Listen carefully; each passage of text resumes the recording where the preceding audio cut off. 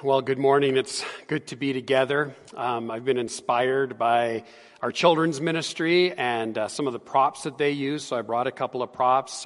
Even Pastor Adam has been an encouragement to me when he's used some of his props. I'll stay away from the whiteboard because we know that nobody can see that anyways. But I do want to talk to you today about a tale of two piggy banks. And I guess my first question is just, do people even still use these? I mean, I haven't used cash for I don't know how long. Hardly ever see coins or change or even dollar bills these days, it seems. But I remember having a piggy bank at a very early age and using it to save. I never remember getting an allowance, but from once in a while, maybe you get a little treat or you get a gift, or you would find some loose change on the side of the street. Or, one of the things I did is I collected bottles and took them to our local corner store and traded them in and got some loose change and brought home and put it in my piggy bank. But it wasn't until I was in junior high that I remember getting my first regular income, my first job, as it were, and it was delivering the newspaper. Started with the Edmonton Sun and then moved on to the Edmonton Journal. And the great part about the Journal is it was way more popular than the Sun. I didn't have to ride my bike over all of sort of southeast Edmonton. I could just focus on the community right where our home was. And it started delivery in the afternoon, and during the 5 years that I actually delivered the paper, it was moved to morning delivery, which was a little harder for me at the time. But one of the things that you had to do as part of having a paper route was to go to all of your subscribers and collect. And people hated collecting because it just took so much time. And you'd have to go and ring the doorbell if they weren't home. You'd have to make multiple trips back. But in essence, one of the things that this job did was it taught me some good things. It taught me about responsibility and commitment. It taught me about a work ethic because there was something that had to be done. But it was really a bit of a business model as well, in that you actually would buy the papers from the Edmonton Journal at a discounted rate, and then you would essentially resell them. And so you had to give money to the Journal, but you, on the other hand, had to collect from the subscribers. And because I turned this into, a little business, I actually had to hire other staff because I couldn't do it. So I hired my sister to do it for me because I had school sports and things like that after school, and I wouldn't get home in time sometimes to do the paper. So Karen, if you're watching, I'm sorry. I probably owe you some back pay because I nearly didn't pay you enough, and certainly not what I took in. So it was kind of a win-win for me. But anyways, when you're collecting, you come home with pockets full of bills and cash and coins, and this would accumulate, and you'd stuff it into your piggy bank. And when the piggy bank was full, you would take it down the street and go to a bigger piggy bank. And when I had enough in the other bank, I would go and take it out, and I would go and spend it on what kids spent in, the 80s, and that was stereo equipment. And so I had a great stereo at the time. And those were my treasures.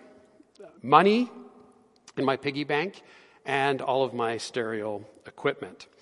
Now, I had other things that I didn't own them yet, but I had other treasures. And these were in the form of posters on my wall. I had a poster of a side profile of a beautiful Lamborghini. And then I had another one. I'm pretty sure it said, Justification for Higher Education. And I don't know what higher education it was actually referring to, probably not a teacher or a pastor, but it was a picture, this poster was a picture of a house on the ocean shore overlooking, sitting on the cliff of the ocean, and you saw a 5-car garage, and of course in the garage the doors were all open, and you saw the Ferrari and the Lamborghini and the Porsche and all the other really nice cars. But there on my wall was what I would say my worldview and the way that I viewed money and possessions.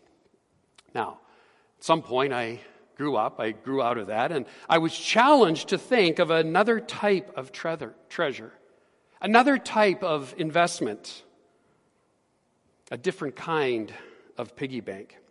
Now, it didn't happen all at once, but it was subtle, and I was poked here and prodded there and challenged to think of these other types of investments. It's still an area that I'm growing and learning in, but I don't have posters of nice cars on my wall anymore.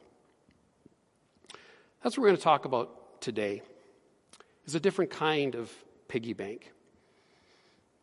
We're going to continue in our series as we continue in the Sermon on the Mount, which is found in Matthew chapter 5 to 7. We're in chapter 6, and those are the verses that Ronnie read for us, 19 to 23. Chapter 5, we looked at these acts of righteousness, and then over the last 4 weeks in Christmas, we covered things like giving and prayer and fasting, these acts of piety or acts of devotion. And now we're going to shift into these next 4 weeks, acts of commitment or acts of loyalty or trust. And the emphasis throughout this series, as we have seen, is really asking ourselves what's going on inside of our hearts, and then how does our heart inform our actions. Jesus was laying out here in the Sermon on the Mount a vision of his kingdom for his followers and his participants in that kingdom, and what some of the practices that they should engage in. And so over these next 4 weeks, we'll talk about what are some of the commitments we make. And in this passage today, I want to draw out a few contrasts that I believe Jesus is making here. As followers, quite simply, we are called to be different.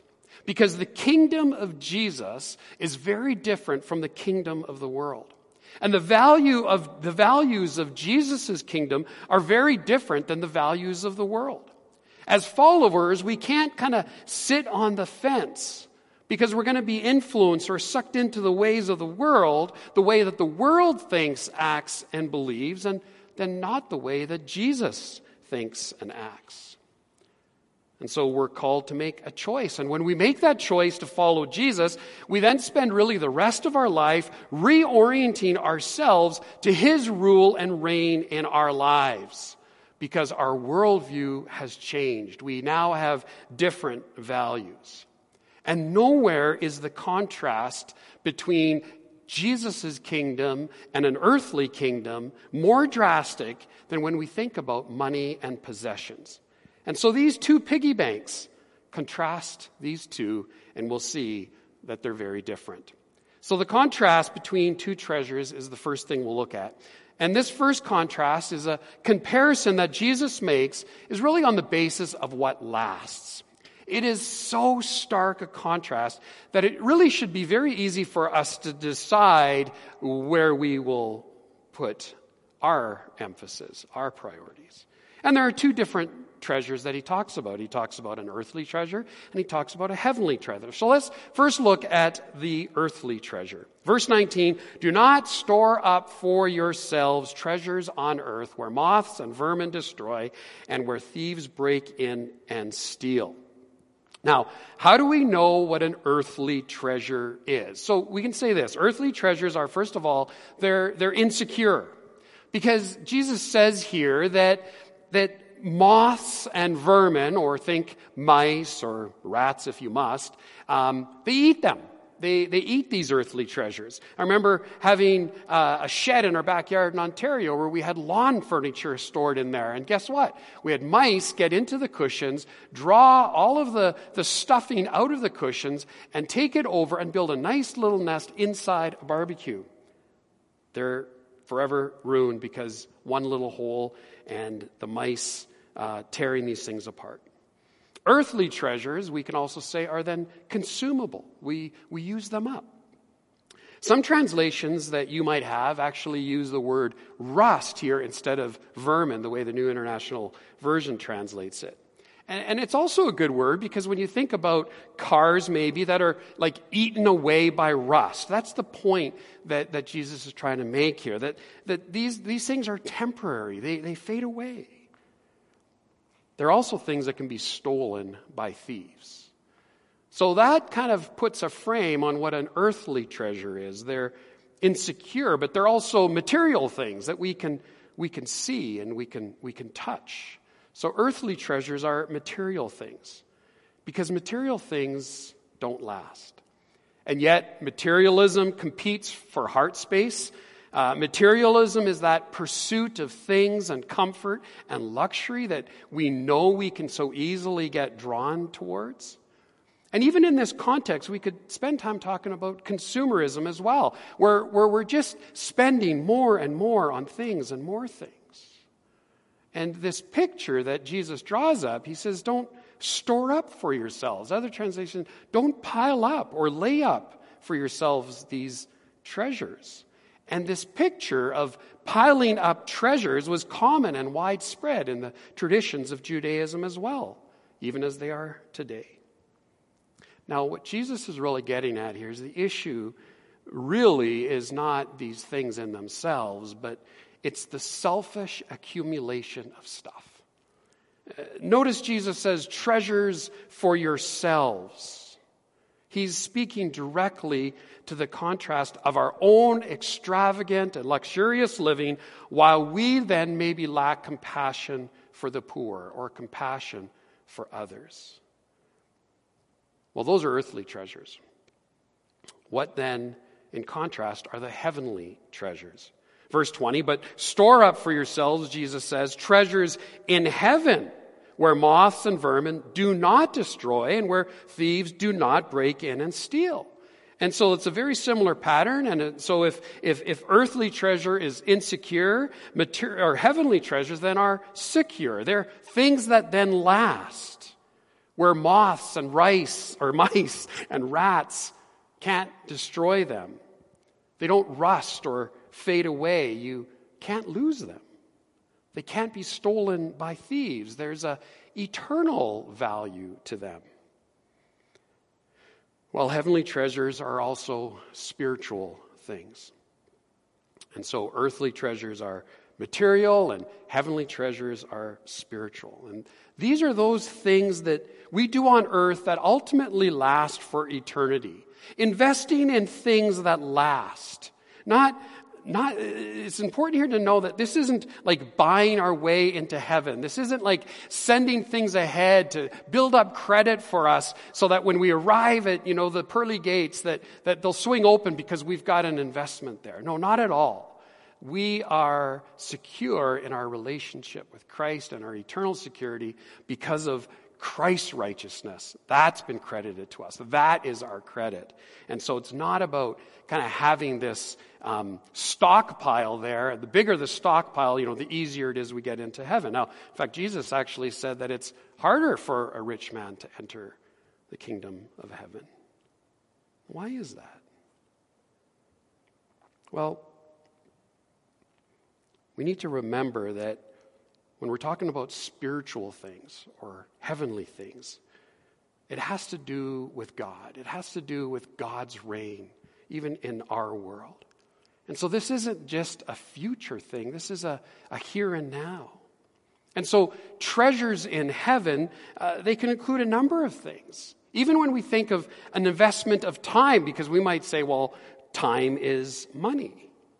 And so if we spend time, growing in the knowledge of Christ, where we really want to know Jesus, and whether we invest time or maybe we actually take a course somewhere and we spend some money on it, that is an investment in spiritual things. The development of Christ-like character is also a heavenly treasure. It's when we walk with Jesus. And so all the time that we've talked about, even in the last few weeks, about fasting and prayer, that is an investment in spiritual things because we walk with Jesus. Or active engagement in mission, where we intentionally want to share Jesus with others. Sometimes it's just through our actions and our care and our concern for other people, and sometimes it's actually through our sharing and our words. But certainly treasures in heaven also include using financial resources to fund Christian ministries, to fund Christian causes, especially those that minister to the poor or are engaged in the pursuit of kingdom values. And so, yes, this does include the church, because the church is about these spiritual things. It is about disciple making, and we invest money individually and collectively in disciple making. We invest money collectively and individually, even in missions. And so when we decide to put a missions budget together, we look and say, what are those things that are furthering Christ's kingdom, that are expanding the kingdom, that are doing good work, whether it's a ministry to the poor or whether it's a camp in Romania? How can we invest in those things in a very tangible way? Well, throughout the Gospels and here in Matthew and here in the Sermon on the Mount, we see time and time again that Jesus is concerned about justice. He is concerned about issues of poverty. And as Christians, we can't just turn a blind eye to that and put on blinders and pretend it doesn't exist. There is a call for justice for the poor. In fact, when we looked at the passage on giving in Matthew chapter 6 and verse 2, there it talks about giving to the poor or almsgiving. Now, this text that you see on the screen is from Luke chapter 12, verses 13 to 21. And I believe it just beautifully illustrates this contrast that we've been talking about. This contrast between earthly treasures and heavenly treasures. And so if you have your Bible, I encourage you to turn there with me to Luke chapter 2. And I just want to read this because it just is so fitting. Someone from the crowd said to him, "Teacher, tell my brother to divide the inheritance with me." So first clue, just stop there for a second. This has to do with greed. All right? One brother wants his inheritance early. And so he says, "Friend," he said to him, "who appointed me a judge or arbitrator over you?" He then told him this. Listen carefully to these words. "Watch out and be on guard against all greed, because one's life is not in the abundance of his possessions." You see, right there, that really is a stark contrast to a worldview that says, no, our life does consist of the abundance of our possessions. You know, he who dies with the most toys wins. Isn't that what we're about?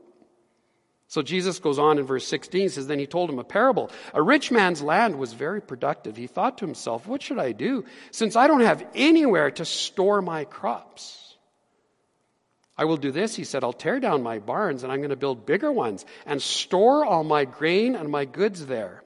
Then I'm going to say to myself, 'You have many goods stored up for many years. Take it easy, eat, drink, and enjoy yourself.'" So it's just a life of luxury now because he's got his barns full of grain.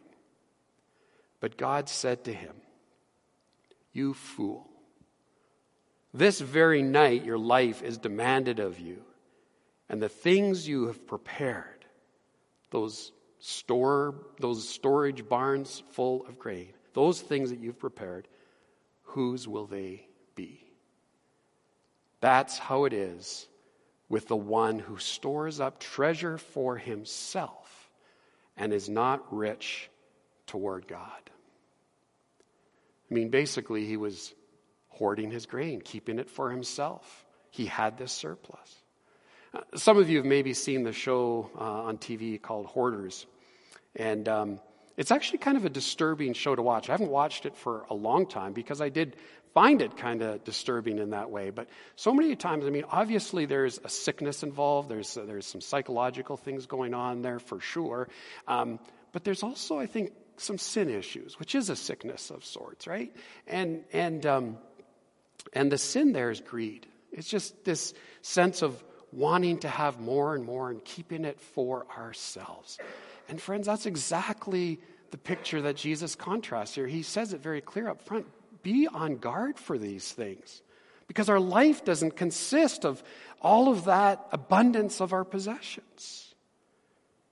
Now, when we think of hoarders, we always might think to ourselves, well, you know, we're not that bad in comparison.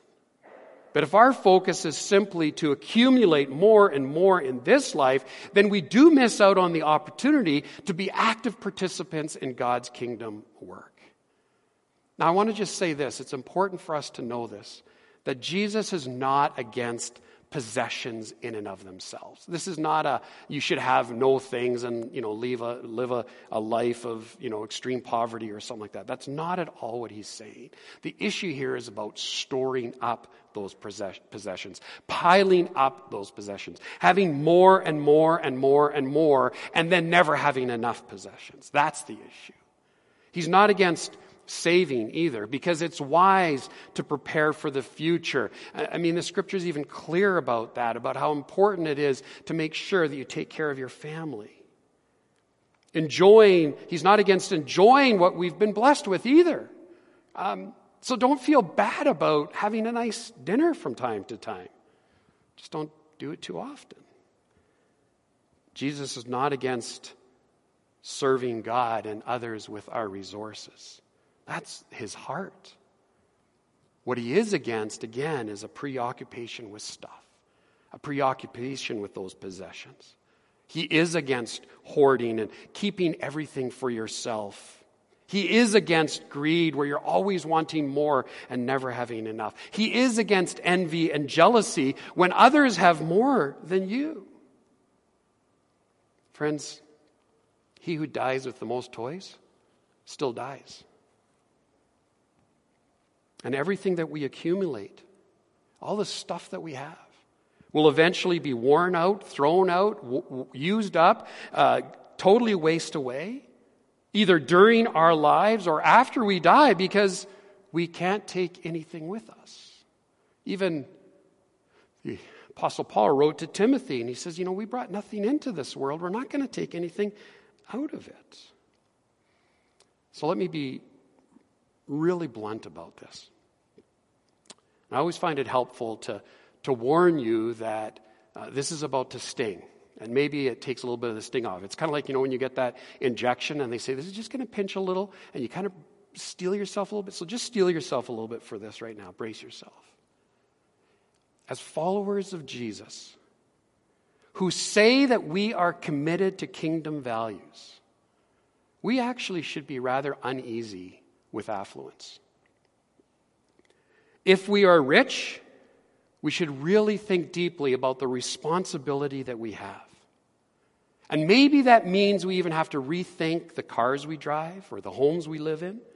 Because should we, who profess to be followers of Jesus, should our life's pursuit be to finally have our dream home?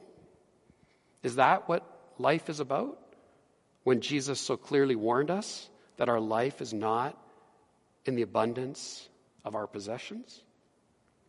Now, I know those are hard questions, and there aren't easy answers. I don't mean to make light of that at all, but we should at least be willing to wrestle with what we value or what rules us. And you know how easily we can assess what we value? Check your checkbook, review your visa statement, examine your budget. How we spend our money says a lot about what we value. So that's the contrast between what I'm going to call earthly treasures and heavenly treasures. What is the contrast between two focuses?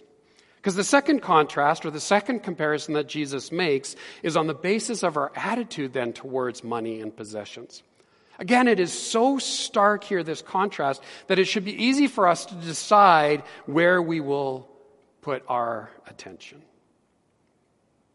To make this point, Jesus contrasts between a person with sight and a person who is blind. Now, he's not being literal here. It's a figure of speech. There's a metaphor here, and I'll get to that. But he really says there's two different focuses that we could have. We can have either a generous focus or we can have a stingy focus. And so let's look at the first one, generosity. Verse 22. The eye is the lamp of the body. If your eyes are healthy, which the implication here is that it's generous, you're generous, your whole body will be full of light.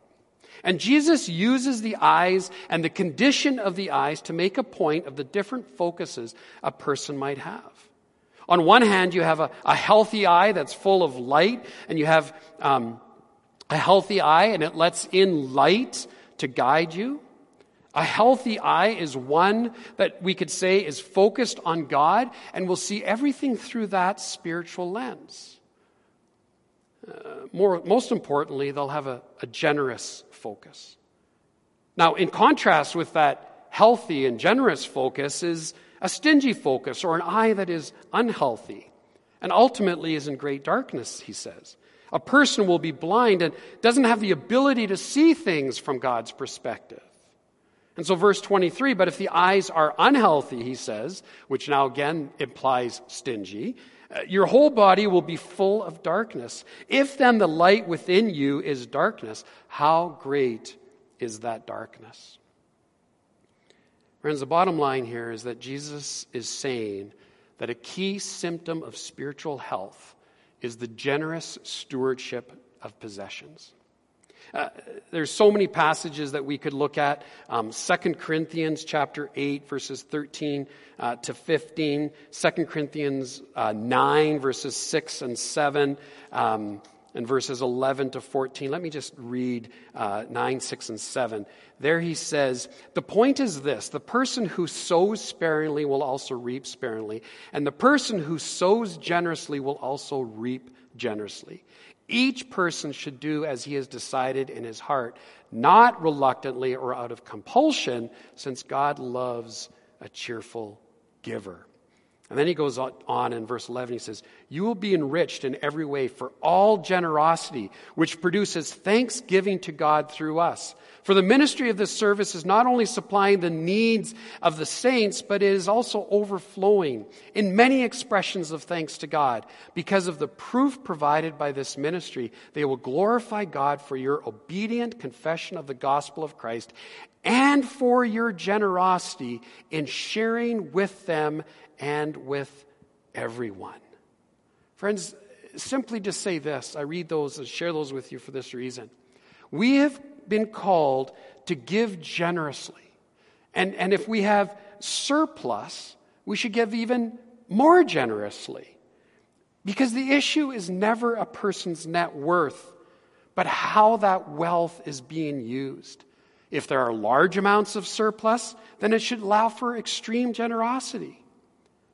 And he says here this whole idea, this analogy of the eyes giving sight to what the body does. And so again, it's this, the sight, you have good sight, you can see, the light comes in, it reveals what's good inside, and what's good inside is generosity.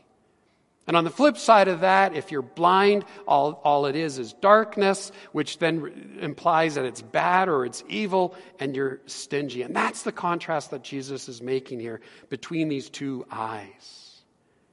And it's a physical fact, but it's also a metaphor. Because throughout the scriptures, and Jesus does this often, is the eye and the heart are interconnected. And so it really begs the question, what is your focus? What is our focus? What is ultimately our approach to giving? What is the focus of our heart? How do we view the resources that we have? And the contrast is clear. We either see it through a lens of generosity or we see it through a lens of stinginess.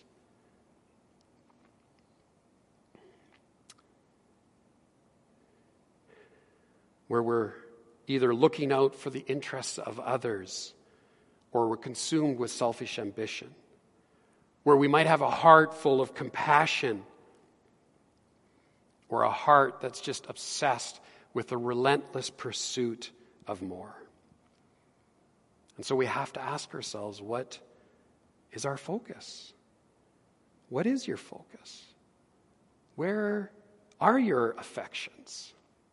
James K.A. Smith writes a book, You Are What You Love. And this is the simplest summary of it, and it's probably not going to do it justice at all. But it's just simply, he makes the point that our hearts set the direction of our lives. That it's what our hearts love, it's what our hearts worship that ultimately reveals a little bit more of who we actually are and who we become. And so who do we want to become? Where will our focus be? Will it be on earthly things or will it be on heavenly things? Will it be on temporary things or eternal things? Well, lastly, there's the contrast between two hearts. In verse 21, Jesus makes this very clear statement. He says, "For where your treasure is, there your heart will be also." Now, another way of saying this is your heart follows your treasure. You want proof of that? You get a new car. Where does your care and attention go? See, I remember very clearly when I got my first nice new car, it was babied, it was cared for, it was washed every week, it was waxed and detailed because that is where my treasure was. That's where the affections of my heart were. And so the question we ask is, how are our hearts aligned with our hope? Our hearts follow our hope. And I think that when it comes to money and possessions, Jesus and then the New Testament writer, we're going to look at a passage from Paul to Timothy in a second, but really makes the distinction that we either will hope in wealth or we're going to hope in God. And for this contrast, I want to just turn to 1 Timothy chapter 6. And here in the last few verses, beginning in verse 17, let me read this. He says, "Instruct those who are rich in the present age not to be arrogant or to set their hope on the uncertainty of wealth, but on God, who richly provides us with all things to enjoy. Instruct them to do what is good, to be rich in good works, to be generous and willing to share, storing up treasure," here it is again, "storing up treasure for themselves as a good foundation for the coming age, so that they may take hold of what is truly life." Now there's so much there, but basically what Paul is writing to Timothy, he says, listen, there's a couple of warnings here we have for the rich, because they do face some very specific dangers. He said there, first of all, a danger of arrogance, where we can look at our wealth from a perspective of pride and we just think, oh man, I've got it made, I'm independent, I'm self-sufficient, I don't have to depend on anyone or anything. Paul calls that out.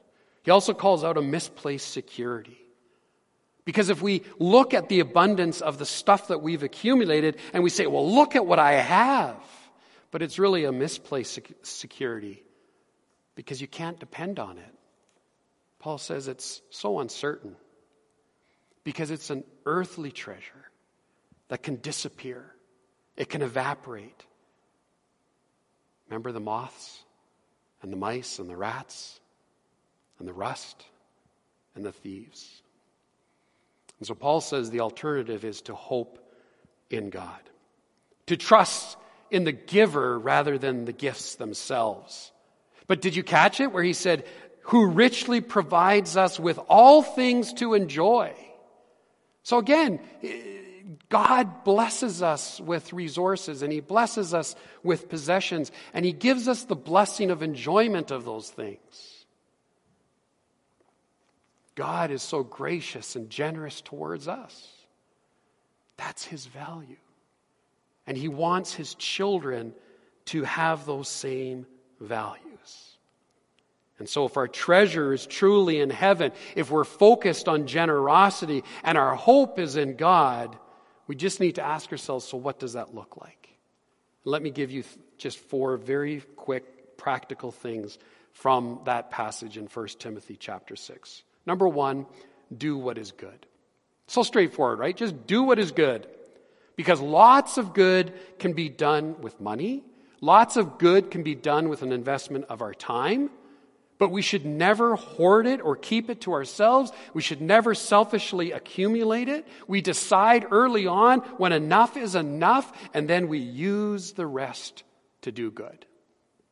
Secondly, we are rich in good works. So it's not just enough to do good. He says you got to be really rich in those good works. So in other words, don't look to just get away with the minimum. Be absolutely intentional about blessing others.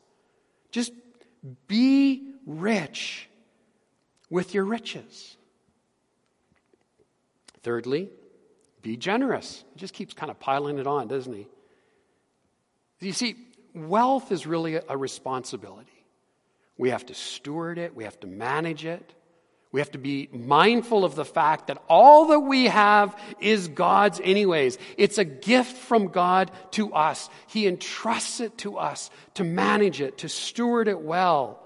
And He intends for it to be used for the furtherance of His kingdom and for the good of others and the well-being of others. That's the perspective that He wants us to have.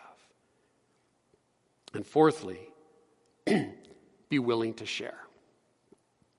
It's just about what I would say compassionate living. Simply being willing to take all of what has been given to us and to have compassion and sympathy with those that are suffering because of their inability to meet their own needs. We've been called to step in at times and help meet those needs. And so there you have it. It's a different kind of piggy bank. One involves earthly treasures and hoarding and greed and sin, a stingy focus, and our hope rises and falls with it and the stock market. And the other is the one that Jesus commends. Heavenly treasures, a focus on generosity, a hope that is placed only in God, not in the gifts that He gives us. And Jesus comes to us and says, but store up for yourselves treasures in heaven. You see, the choice that we have is to pursue one or the other. And we must choose wisely. Jim Elliot chose wisely. He was a young man in his mid-20s who was called to be a missionary, went to Ecuador, and he knew of a tribe that was known to be savage and hostile towards outsiders. And yet he went. And he and 4 of his colleagues were killed. But before that happened, one of the things that he journaled, and it's a famous quote by Jim Elliot, is simply this: "He is no fool who gives what he cannot keep to gain what he cannot lose." May that be our truth today as well. Let's pray. Jesus, we thank you for your word. We thank you for those places that it makes us uncomfortable. We think about our own views of money and possessions and how we invest our time and our treasure and our talents. And I pray, Father, that we would see that you have just clearly given us a different kind of piggy bank. Our world sees it one way and wants to have more and more, but you see it another way. You want us to give more and more and to be generous, to be willing to share. And in doing so, we store up treasures in heaven. And Father, you've called us to do those investments now, to support ministry, to support causes that really are in line with your heartbeat for your kingdom. And so, Father, when we think of your kingdom, we think of your rule and your reign, and I pray that we might see how we can align ourselves more accurately with the way that you view money and possessions. So, Father, I pray that where we've been challenged, we would really think deeply about these things. Father, maybe we've been encouraged. I know that there's so many generous people who already get this. But I know they also continue to learn and grow and strive. There's so many times where we're concerned about what we have and what we might not have. Help us to be people who truly put our hope and our trust, our commitment, our loyalty, our devotion, and we give it all to you.